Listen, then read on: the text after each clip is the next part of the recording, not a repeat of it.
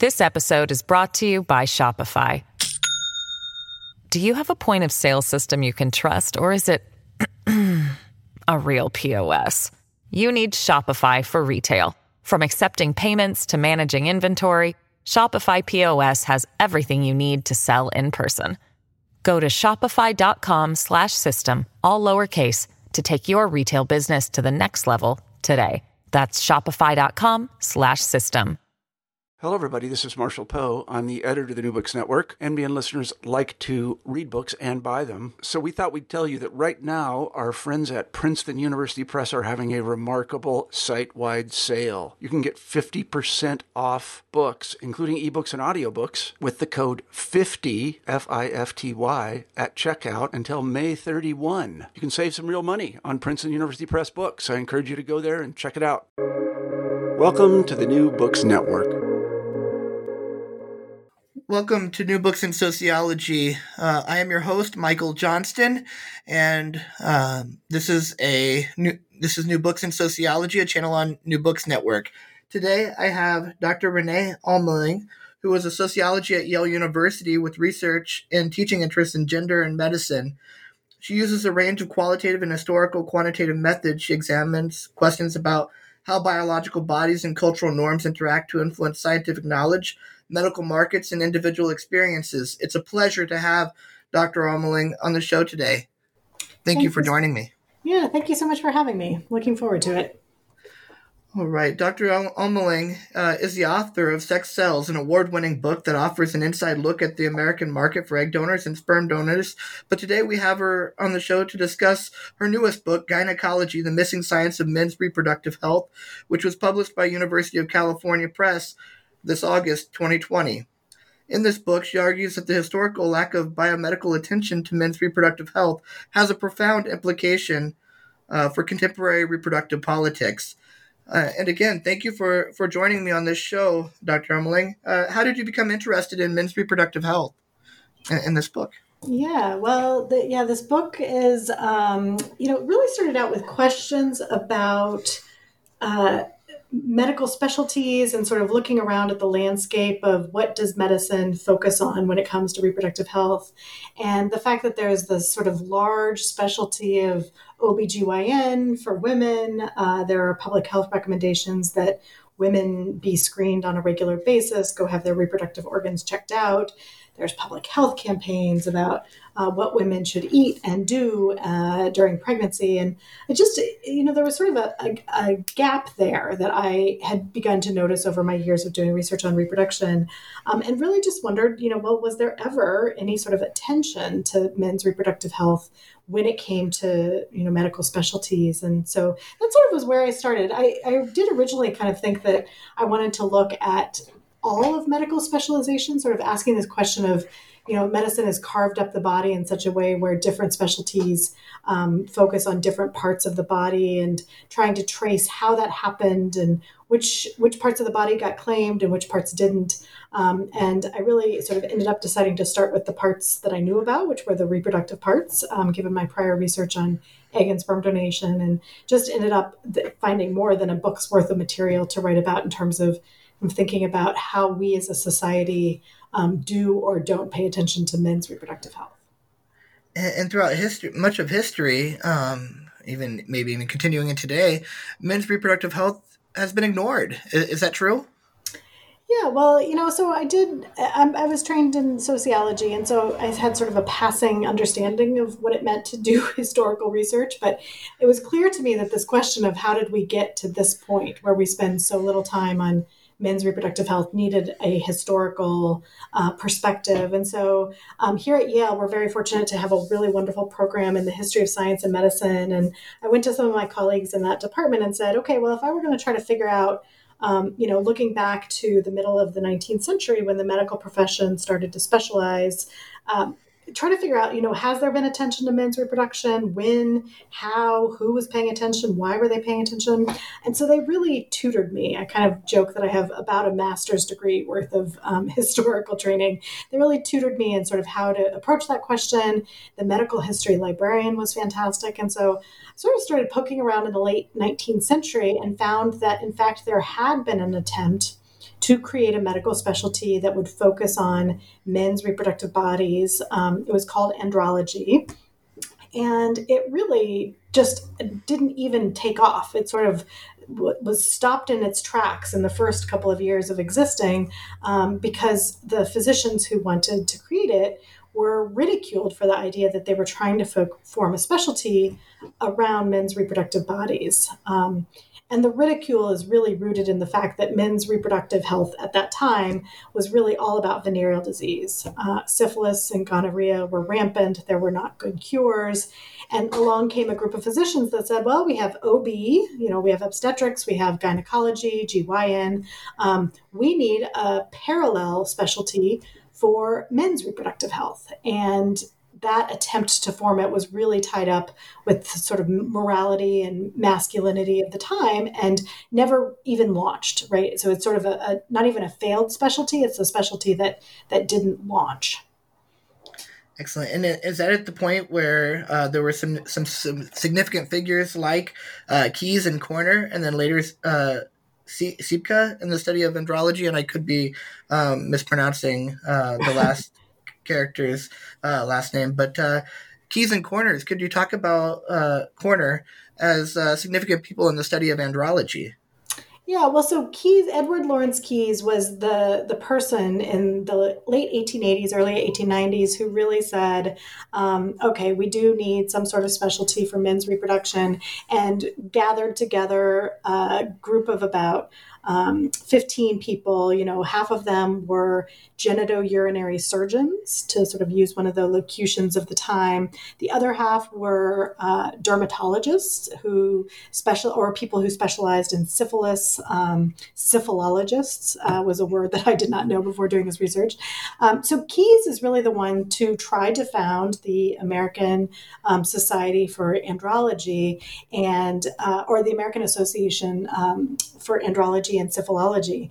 And they're the ones who sort of, they bump up against, you can see it in the pages of medical journals at the time, they bump up against, just ridicule for the idea that the men's reproductive bodies should be a specialty, that it was, the kind of focus on venereal disease at the time was mostly in the province of what were called quacks. And so they were really trying to bring respectability to a set of diseases that was very difficult to bring respectability to given the cultural constraints of the time. So Keyes basically gives up. They rename themselves the American Association of Genitourinary Surgeons, which still does exist to this day. But there was a significant, about 10 or 15 years later in the early 1900s, there was an emergence of a new area called urology. And you get urologists because they say of the genitourinary surgeons, we really want to cut out the genito. We just want to focus on the urinary tract. That is respectable. We don't want people coming to our annual meetings talking about venereal disease. So there's, a very concerted effort to try to bring respectability to this area. And so urology becomes the specialty. And so I argue in the book that this was actually a missed opportunity, right? If we had a full, cohesive, organized specialty around men's reproductive bodies, starting in the late 19th century, building to the present, I think that reproductive health today would look very different, right? You would have meetings and journals and people collaborating and the accumulation of knowledge. And without the infrastructure provided by a medical specialty, we don't get any of that. So all the way through the 20th century, OB and GYN, which eventually form a united specialty in the 1930s, OBGYN, they have clinics and they have journals and they have meetings. And so there's the accretion of knowledge about reproduction that becomes associated with women's bodies. And the lack of knowledge about men's reproductive bodies, that sort of that feedback loop of non-attention, of non-knowledge about men's reproduction, is something that we are living with to the present day. And then later into the 1960s, Warren O. Nelson and Jeremy Sherman jumped into the scene, talking about sperm, and Nelson's role was sort of freezing and unfreezing, storing sperm for later use, and that technology. But was that still sort of I guess, a failure to the science focusing only on sperm? Well, it's interesting. So, yeah, in the 1960s, you get another sort of group of people who come together, and these were both physicians and also scientists, including some whose research was on animals and not on humans. Yes. That this group of folks come together and they say, oh, we really need a parallel specialty to GYN, gynecology, and let's call it andrology. So you get another attempt about 80 years later to form a specialty area around andrology. And they had no idea that they were not the first people to think of this and not the first people to use that same term. They actually, a couple of decades, in the 1980s, they find some of those early editorials that the first andrologists have written, and they said, oh, well, you could almost reprint these today because it's still so relevant. But the second attempt to form a specialty called andrology in the 1960s does lift off, right? So there is some success that they have. There's an International Society of Andrology. There's an American Society of Andrology now. And that is in part, I argue in the book in more depth, that in part that's because in the 1960s and 70s, you have all these different social movements around women's rights and patients' rights and men's rights. So I think those social movements coalesce in such a way that it becomes thinkable for there to be a medical specialty for men's reproductive bodies in a way that was just not possible at the end of the 19th century. So this is sort of a classic comparative historical sociology question of why does andrology fail in the 1890s and succeed at least a little bit in the 1960s? And I think, again, that's where we can look to sort of the social context, the historical context of the 1960s and 70s. Now, even as I say that, andrology does now exist. Most people in the United States, at least, have never heard of it. It's a very small specialty. There's, maybe 600 andrologists who belong to the American Society of Andrology. And typically they work in sperm banks. So they are focused in on sperm. They don't have this sort of broad purview that OBGYN has. And so that's where, to say, well, if we were really going to think about the various kinds of elements of what makes up men's reproductive health, sperm is a part of it, but it certainly is not the whole of it. Yes, which is where maybe in the late 1960s, there was more of a focus on things beyond the sperm and venereal disease and even impotence, but instead looking at the effects of alcohol and other things that have implications for the health of a child. Right, exactly. Yeah. So, men's reproductive health, if you go look on the NIH website, the National Institutes of Health website, men's reproductive health typically gets defined as male fertility or male infertility, erectile dysfunction, which is our updated language for impotence, and then male contraception and STDs, sexually transmitted diseases or sexually transmitted infections. And that's, those sort of areas of research on men's reproductive health, they exist, there is some attention to them. Anytime that you compare those to women's reproductive health, they're getting less attention, but they are there. The thing that I do in the middle of the book was I got really fascinated by this sort of newer area of research called that, kind of goes under the umbrella label of paternal effects. And this is an area of research in which the sperm is understood, so you can kind of think of sperm as like the fertility of sperm is one aspect of it, right? Can a sperm be involved in conceiving a pregnancy?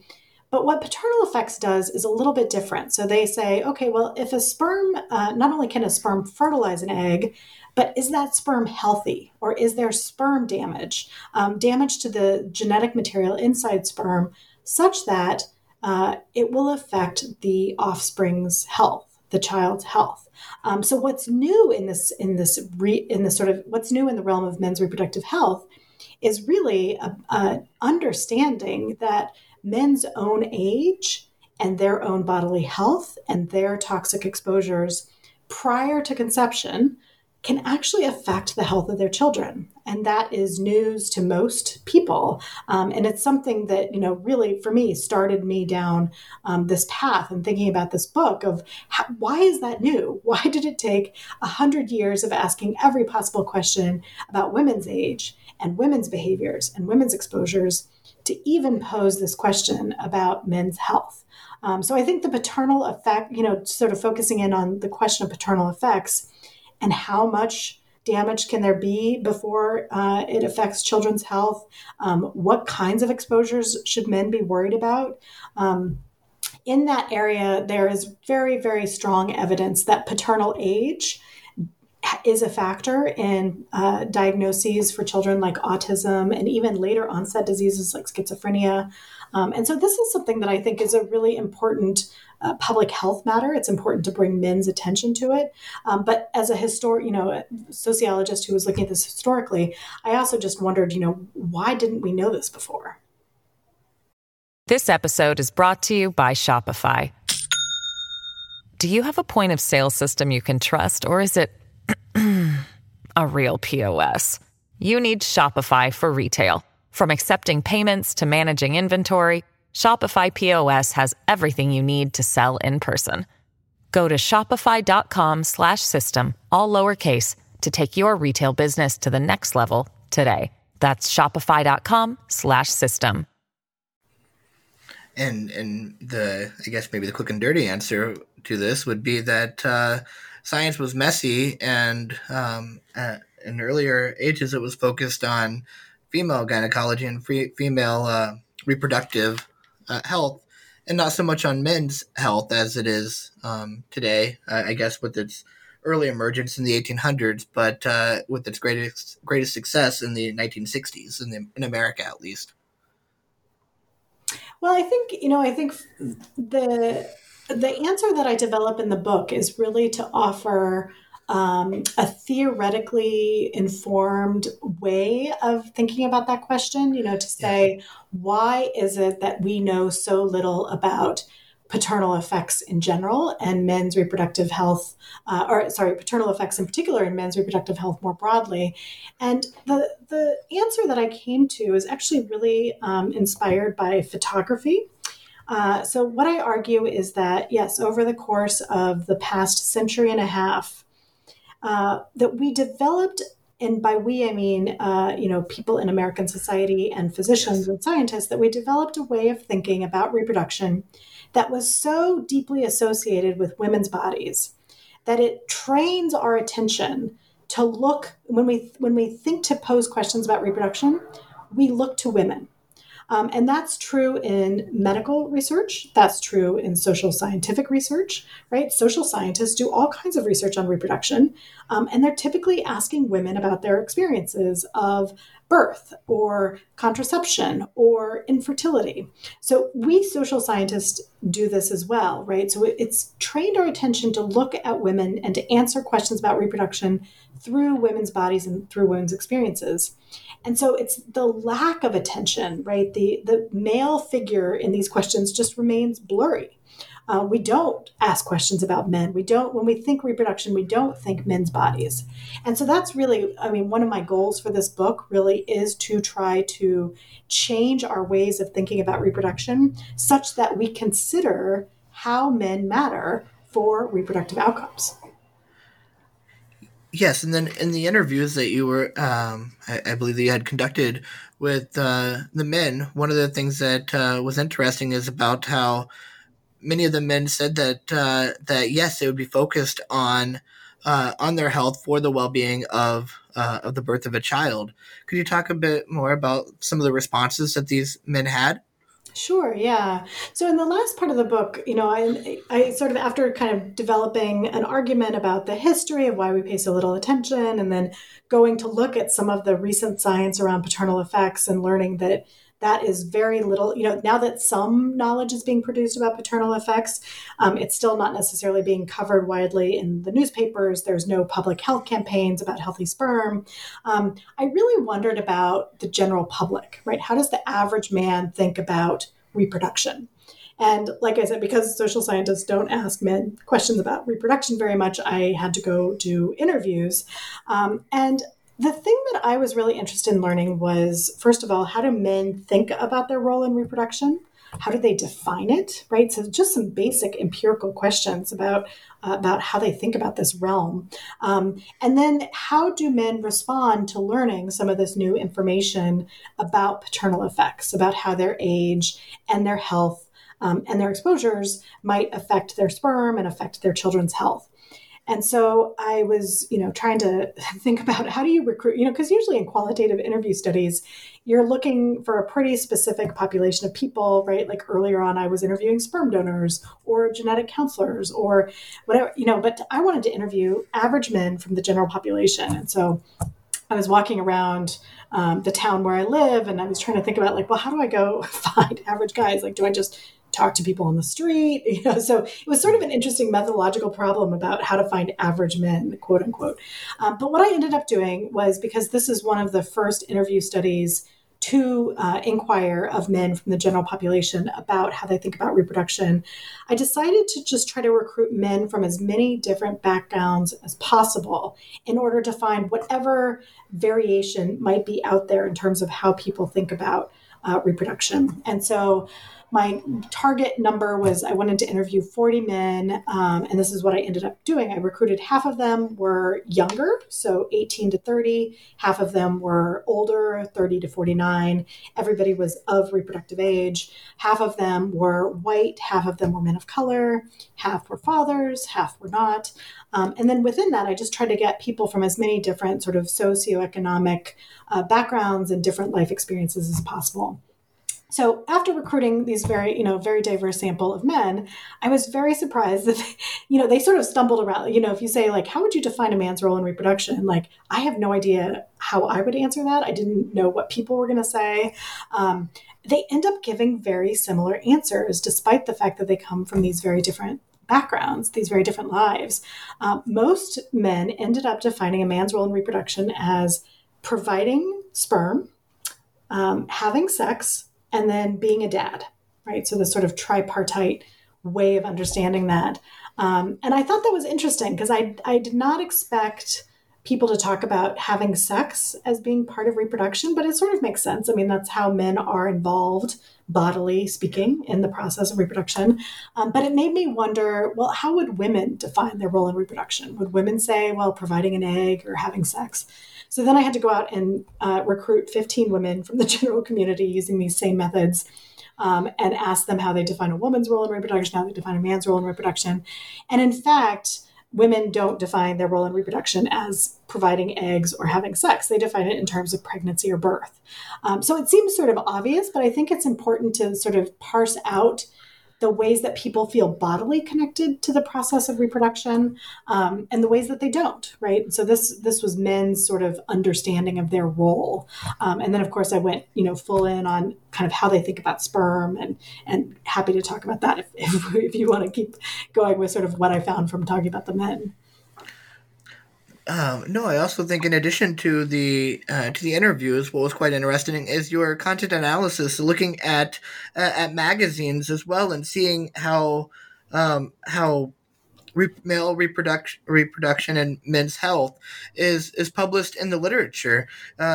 Maybe that might be a good place to extend and talk a little bit more about that area of the research. Yeah. Well, and it was interesting because in interviewing men about how they think about reproduction, many of them said that they don't think about it very much at all. And in part, that's because, like you said, they're not reading newspaper articles. They're not seeing these magazine pieces. A lot of men, for them, the last time they heard anything about their own reproductive system was in high school, right? In a sex ed class or a health class. And so that's where, in the middle of the book, the sort of content analysis, I went and looked at 50 years of New York Times articles about sperm. I looked at consumer websites like the Mayo Clinic and WebMD and What to Expect When You're Expecting. I went looking for where, if men kind of Googled men's reproductive health or sperm or what would they find out in the world? And the answer is that they would not find a whole lot. And what they would find was typically focused on male fertility. So the question of, okay, well, if you're a very heavy drinker or a very heavy smoker, what does that do to sperm count? or sperm motility or sperm shape, technically morphology. So there is information out there about sort of the effects of men's exposures on their sperm, but it doesn't take that next step to say, okay, well, the damage that those things are doing to the sperm cells might also be causing damage to the genetic material inside of it. So that if a sperm does fertilize an egg, it is still fertile, but it might be carrying this sort of genetic damage that might have these negative effects for children. Excellent. And what sort of implications do you think that the lack of male reproductive health literature, the lack of knowledge in it, still yet today, although more than yesteryear, has on the overall perception of what it means to be a father in the United States of America? Do you think that it has any impact on that? Yeah, I think the lack of attention to men's reproductive health, the lack of biomedical knowledge, the lack of public health campaigns, I think this has implications for a lot of different things. I think it has implications for gender norms, for reproductive health care, for reproductive politics.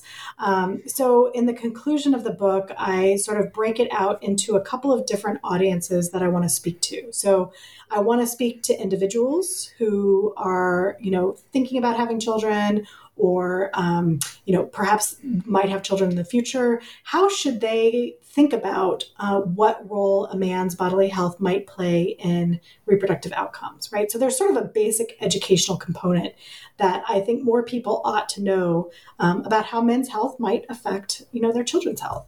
So that's sort of at the most basic level. Then I also want to speak to reproductive healthcare providers.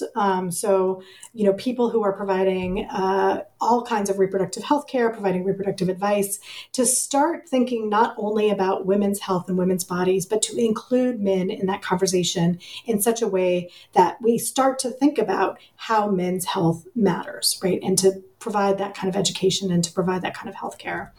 And then, in a sort of broader social context sort of way, I also think we should not kind of replicate the problematic approaches we take with women's reproductive health messages. So the way that we now kind of deal with reproductive health is we say to individual women, make sure you, individual person, are healthy, by which we mean eat right and exercise, get access to prenatal care, et cetera, buy the right products so you don't consume chemicals. So it's a very individualized model of how to achieve reproductive health. And then when people can't because they don't have the economic resources or they don't have access to good health care or whatever, then the tendency is to blame and stigmatize people. So in expanding our notion of reproductive health to men, I think it also offers us an opportunity to think anew about what kinds of messages we send about how people can be healthy. And I think, the current moment in which there is a raging pandemic and huge inequalities by race and economic class and geography, that COVID-19 is making this even more painfully clear than it already was, that we cannot think about health as solely an individual matter. We need to make structural investments in people's health. We need to do a much better job of regulating environmental toxins for people's health. And those kinds of steps would benefit everybody, right? They would benefit all people, whether or not they're having children or not. So I think to sort of really also pivot from thinking about men's reproductive health as this simple individual matter where you give a little bit of education and people change their behavior, I think that we really need to be thinking about health in much more structural and environmental ways than we currently are as a society in the U.S. This is a bit of a term, but maybe you touched on it slightly, and I know that I missed this earlier on, but you're talking about some of the environmental factors and some of the deep inequalities that still exist in health. But there was an earlier time in andrology as well as gynecology where it was a dark side of the health sciences of reproductive health and how it was used to justify sterilization of women, racial minorities, and the imprisoned, as well as how it was even used in terms of castration of minority and imprisoned men. and to justify the incarceration of women during their pregnancies. Could you talk maybe a little bit more about that darker history?